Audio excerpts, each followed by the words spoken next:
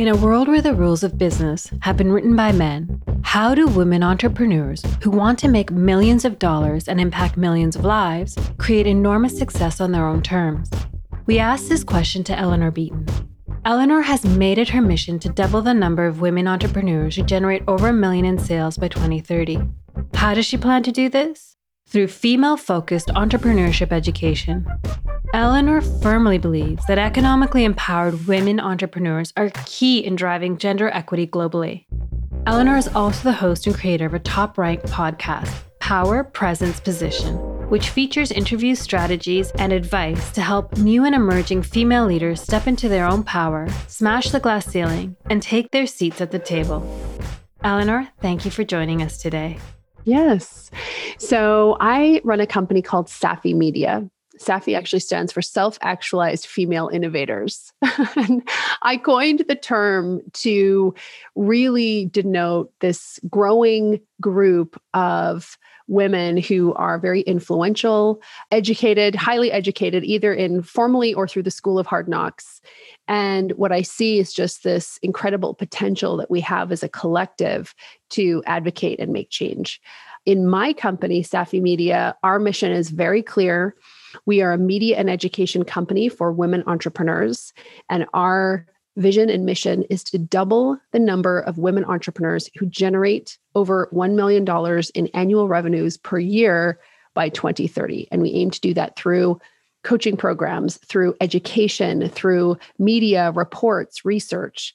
We really see that women entrepreneurs and empowering women entrepreneurs economically is so key in advancing gender equity globally and worldwide. So I have a podcast. We release reports and white papers.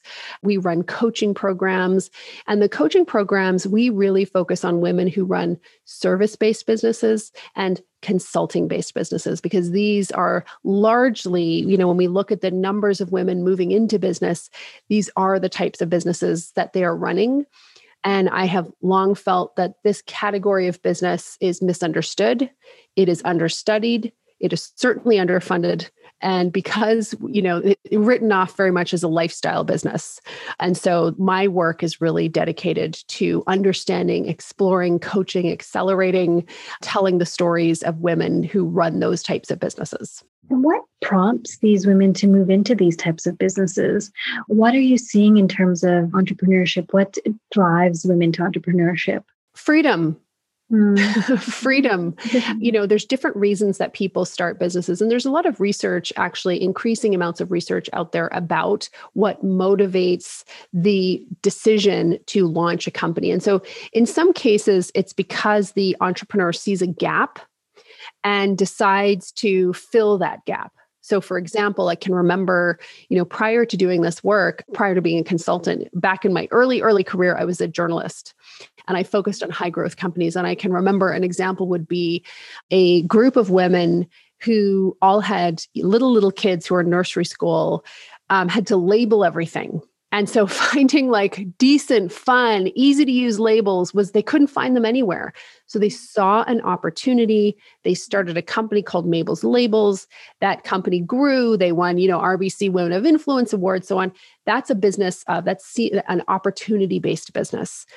There are more women actually who start businesses that would be called necessity-based businesses, especially as we were talking about in the green room, racialized women who may say to themselves, look, I am tired of trying to fit in a culture that doesn't value me, in a place where I don't feel like this is my jam anymore. I need to leave. Or where I've been actually disrespected or experienced a ton of bias, I'm going to go and do my own thing. And then more so, other women who are like, I just don't like it here. I don't like the business world. I can't make my life work the way that I want it to work. I'm going to take my skill set and start my own company. So I think these are some of the reasons that we see. And then in terms of the ability to thrive, do you see a difference in terms of racialized women entrepreneurs versus those that aren't racialized? The ability to thrive. I mean, I think that I see racialized women thriving in business, and I see racialized women having challenges in business. I know that, from the research, one of the things that I think is really clear is that we don't have a lot of data on women of color and their experiences running businesses. So anything that I would share has been anecdotal.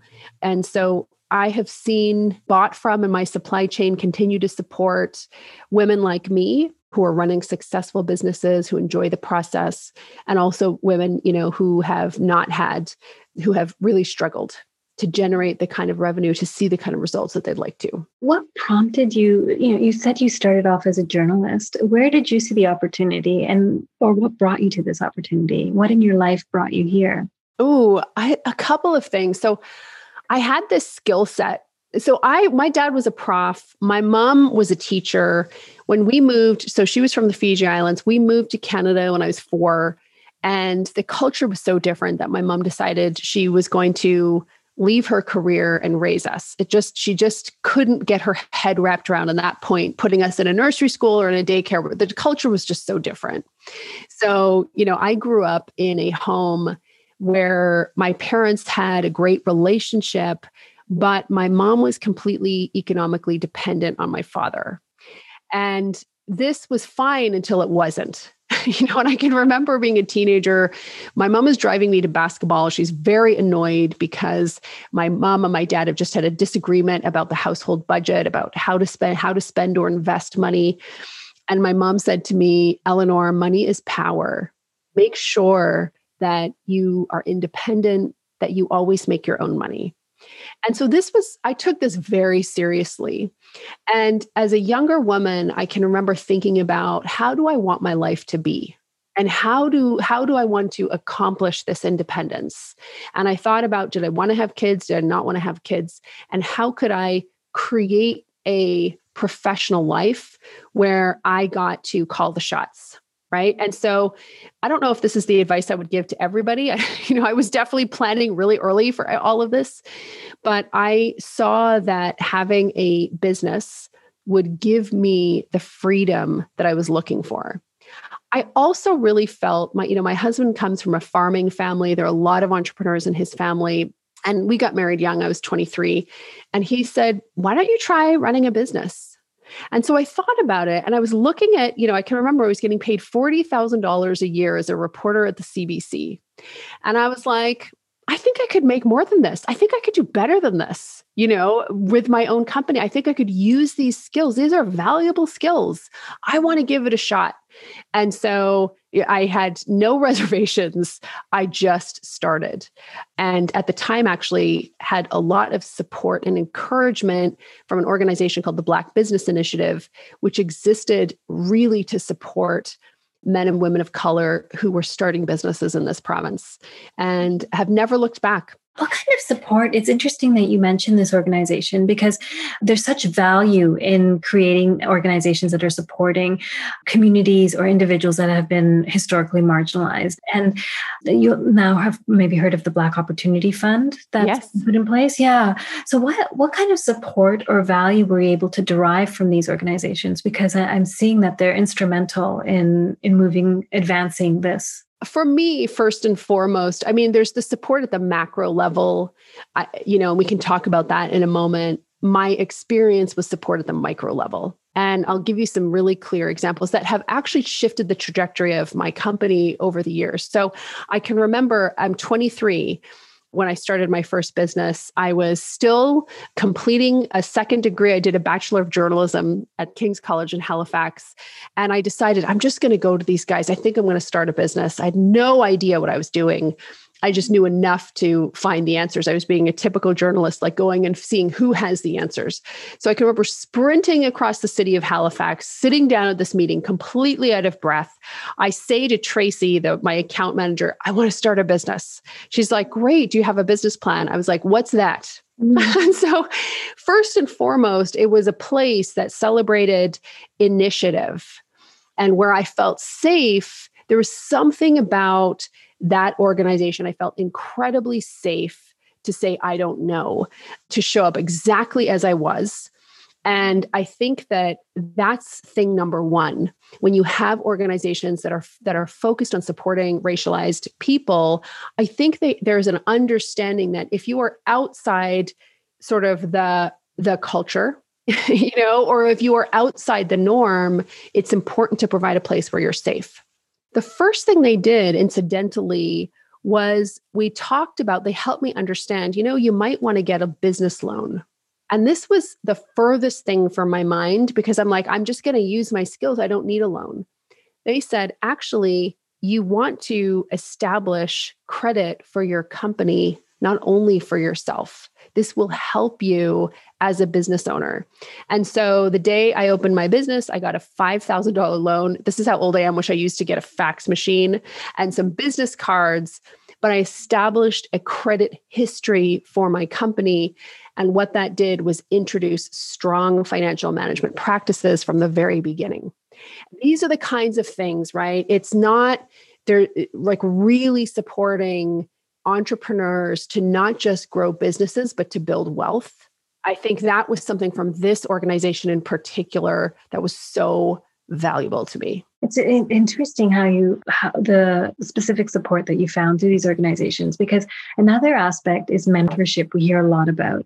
I fail to still see mentorship that's really propelled or advanced racialized women in particular. And many racialized women have also said this to me. The connections are difficult to build organically. They take time, and there's often that fit element that doesn't work out. Was there mentorship that helped you as well? And if there was, what aspects of that mentorship allowed you to move forward? This is interesting. One of the most powerful sponsors, in my life was a man who was the executive director of that organization for a long time, who cared deeply about, the mission of that organization was to create a vibrant and dynamic Black presence in the business community. And so he took that really seriously. So this is a powerhouse business guy, well-connected, well-liked, well-respected. And I have seen for so many emerging leaders and entrepreneurs, him doing what a classic sponsor does. You had to earn it. So you had to, if somebody's going to put their neck out for you, you really do need to deliver. Like if they make an introduction, follow up on the introduction. If they've made a referral, do a good job because it's their reputation and your reputation. It was sponsorship that made the difference. Putting my name forward for opportunities, introducing me to, so I had a communications consulting business in my first business. What they would do and he would do would be look at the larger companies that this organization was working with and make introductions to the CEOs and founders of those companies. You need to see this up and coming talent. You need to work this person, consider working this person into your supply chain. Sponsorship. We think about that a lot in sort of corporate, but that's really important for entrepreneurs too.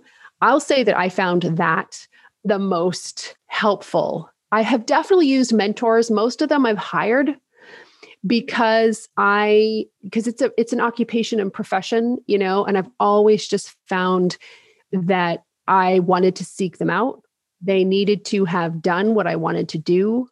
And it had to be, to your point, it had to be legit, authentic. There had to be a connection there. I had to want to learn from them and they had to want to teach me. So most of my mentors have been in a sort of a paid mentorship relationship. And I really believe that so many women are starting service-based businesses and we ask them, like, do people ask Apple to give them Apple Watches? No. But a lot of times we will ask, you want to be a great human resources consultant? We'll ask that human resources consultant to donate their time. There's something about the give back, but look, women of color in particular, I think are sometimes overburdened with this. And there's a lot of pressure placed on us to give back that other groups of people are not experiencing. I find that in some cases, mentorships can be patriarchal. A lot of corporations use them as a way to develop talent, but they end up being the junior employee having to figure out and learn how to fit in, and which isn't really what we want to encourage, particularly racialized communities. We want them to shine as they are and really use their uniqueness as a way to advance. And so for me, that concept of mentorship, I struggle with. I have throughout my career because I've never really found one that really connects with me. And I've always just felt it was a conversation on how I can fit into the organization. So true. And I will say, actually, I'm remembering I did ask one time a woman, her name was Cynthia Dorrington, check her out. She was an African Nova Scotian woman. She ran a really successful HR consulting company, and we were on a board together. And there's just something about her that I always admired and respected. And I said, will you mentor me for like 2 months? I didn't really know. And so we decided to do it for 2 months. And P.S., if you're doing this, please have a start date and an end date, because I think that's another part of mentor relation. Like there's no out. And sometimes you want an out. You're like, this isn't working out. So I like to create sort of a commitment container. So we met 3 times. And she asked me she gave me this mentoring exercise, which was so powerful. She said, why don't you, something came up about my grandmother. And she said, why don't you kind of list your lineage, like the female lineage in your life, your mom, your grandmother, your great grandmother, as far as you can go back, that you know something about them.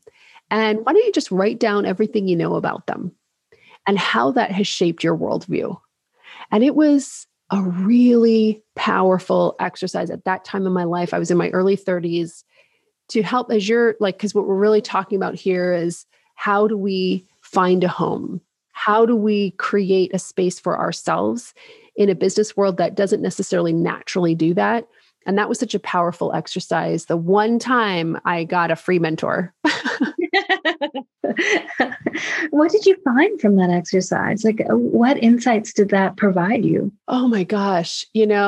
I can remember, it's been some time, but I can remember a feeling of connectedness. And I was doing this at a time where I had young boys. I was running my consulting business.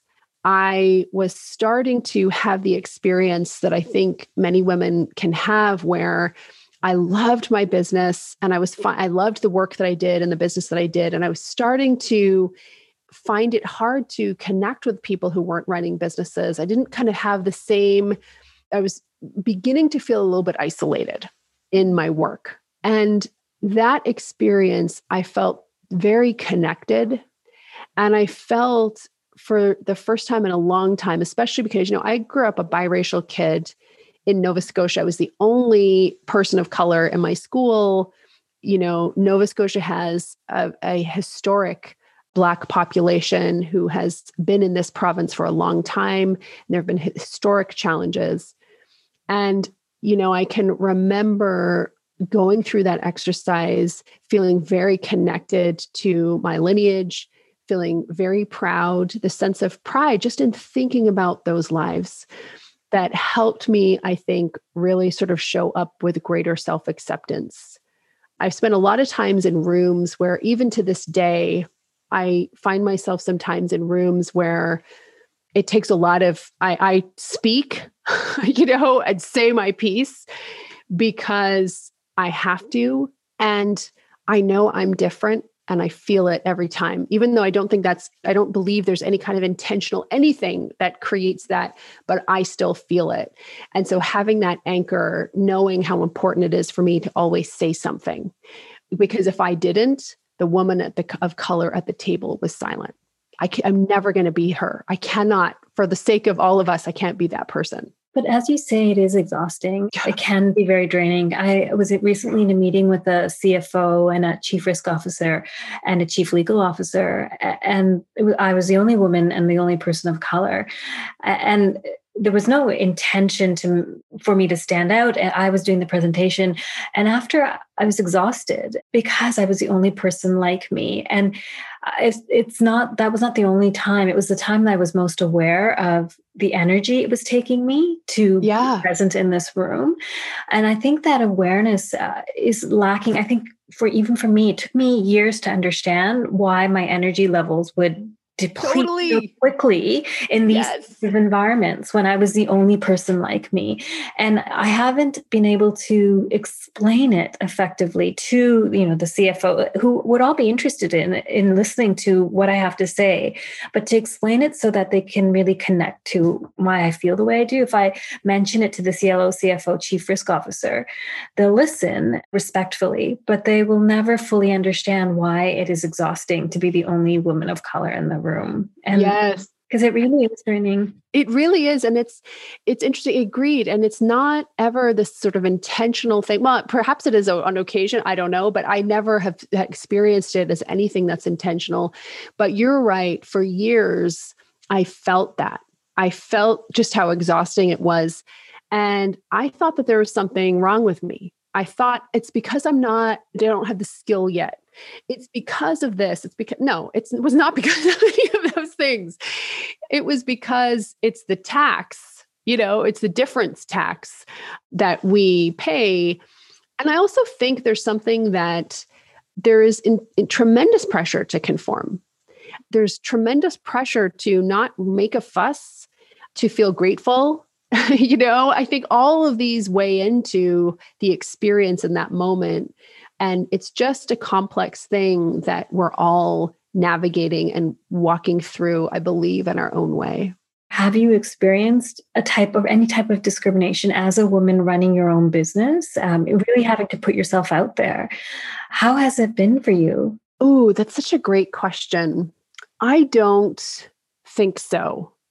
And it's interesting, I don't think so. I don't think I've experienced it, but I'm not sure. And the reason that I say this is because I think if you're a person of color running a business and you're a person of color running an extraordinary business that you love, that's successful, that's producing results, and we all define success differently. For me, success is cash, influence, and autonomy. Is the business generating profits? Are we growing year after year, and are we growing profitably? Is that profitability resulting in wealth for the shareholders? So that's one thing, right? So that's important. Influence. Are we able to advance our industry? Are we making a genuine and meaningful contribution to our industry and to the people that we serve? And do I have autonomy? Those three things are how I measure success. So I think when a person of color builds a successful business, given just the obstacles that are absolutely in place, first of all, good job. But I think that many of us, in order to do it, have this innate resilience, you just can't get caught up in some of the BS. Like you have to, it'll take you down for sure. But what I will say is this: I have experienced people asking for, organizations that shouldn't be asking for discounts from a business that's run by a woman of color, asking for discounts. I have experienced people who are asking me to make exceptions and getting upset with policies that we may have in our business that they would never dream of complaining to Apple about, or they would never dream of complaining to their power bill about. So those kinds of things, I think, is there a potential that as a female founder, as a woman of color, I'm experiencing another side of, I'm experiencing sort of the sharp edge of other people's privilege, possibly. In terms of this target that you have, which I think is incredible and ambitious, and I love how you put it out there right in the beginning, that this is what I'm aiming to do. Where are you with that? So we're not sure. We need more. So the way that we measure, so Ernst EY, that's sort of a core benchmark that we look at because they do a lot of research with how women-owned businesses are doing globally. And so that's the benchmark that we are looking at. We're actually looking to try to move that 2% number. That is the most important number for us to increase that overall proportion. So that's what we're hoping. We'll see. I think that we need time. You know what I mean? I think we need a good solid 10 years. Let me give you an example of one of the things that we're doing that I think is so important. So, when you think about the world of entrepreneurship, it's hard to underestimate the impact of Silicon Valley and the tech startup world on the larger conversations about what business success looks like. And so in that context, the focus is on high growth businesses that need venture capital in order to scale, that promise big exits for the owners and big exits for the investors who put their money in those companies. So to that extent, to that end, when you talk about a unicorn business, so a company that has $1 billion valuation, everybody knows what that is. Where most women-owned businesses operate is in what Silicon Valley and sort of the startup culture intelligentsia would call lifestyle business. And lifestyle business is an insult. Like it is used intentionally and unintentionally as a derogatory term. So one of the problems is, who are we as a category? What are we doing? Governments, banks say, we're not investing in you guys because you don't have any assets. Meanwhile, they will take a falling down barn as an asset that a farmer could borrow against, as one example. But we have businesses that don't have assets. So banks are behind the times. Governments still don't understudy and don't fully understand these types of businesses. So one of the core ways that I saw is we need to define and articulate and explain what these companies are doing and who we are, what we're doing. And so what we have been talking about increasingly is this idea of a jewel business. So we have unicorns, we have star businesses. So a star business is the number one player in its niche in an overall market that's growing 20 to 30% a year. So that's the type of business you want to invest in. What type of business, how do we talk about these businesses that women are building so that we're not just writing them off as lifestyle businesses? So we talk about the concept of a jewel business. So a jewel business is a company that is growing at 30% a year, that has 30% profits and 30% open time for the founder. In our categories of businesses, this is eminently doable. And if you think about a woman entrepreneur who's doing like $100,000 a year right now, if she follows this and she pursues and she aspires to jewel business status, what that means is at the end of 10 years, she's running $1 million business. She's paying herself a salary of around 6 figures. And she has about, even in the most conservative estimates, she's banked about 1.4 million in profits. We need to, names are important. Yeah. They confer meaning. So that where we are right now in terms of our work is number one, identifying how can we keep track of the number? So we know the number that we need to reach. How can we ensure that the organizations who are keeping count continue keeping count? But also, how can we clearly articulate and bring respect? Before you support women entrepreneurs, you need to respect us. The world is changing quicker than ever before. We don't know for certainty what will happen over the next few months or the next few years, but we will continue to adapt and share stories of strength so that we come out on the other side as a more inclusive, kinder, and understanding society. Thank you for listening. I'm Shilpa, and you've been listening to Her Climb. Did you enjoy the show? Then subscribe to Her Climb Podcast so you don't miss an episode. Her Climb Podcasts come out every week in our very first season. Thank you.